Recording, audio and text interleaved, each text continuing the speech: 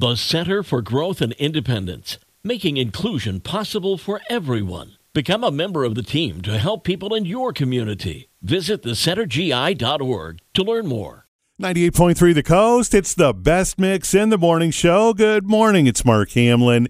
Today, Monday, November 20th. Clouds this afternoon and a high of 47 degrees. Chilly start. We've got 37 all across southwest Michigan. Time for your happy headline. It's brought to you by United Federal Credit Union. Way back in 1997, Ben Lyons tossed a message in a bottle into the Atlantic Ocean from Cape Cod, Massachusetts. At the time he was in 5th grade, it was part of a school assignment. Well, Ben's now in his mid-30s, and wouldn't you know it, he finally heard back from someone who found the bottle and his note.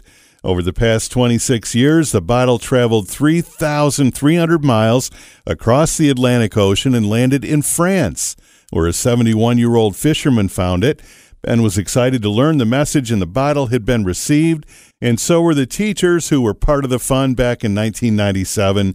One of Ben's teachers says it brought back really great memories of his classmates and the math and science teacher.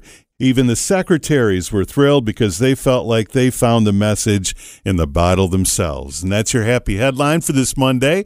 It's brought to you by United Federal Credit Union on 98.3 The Coast.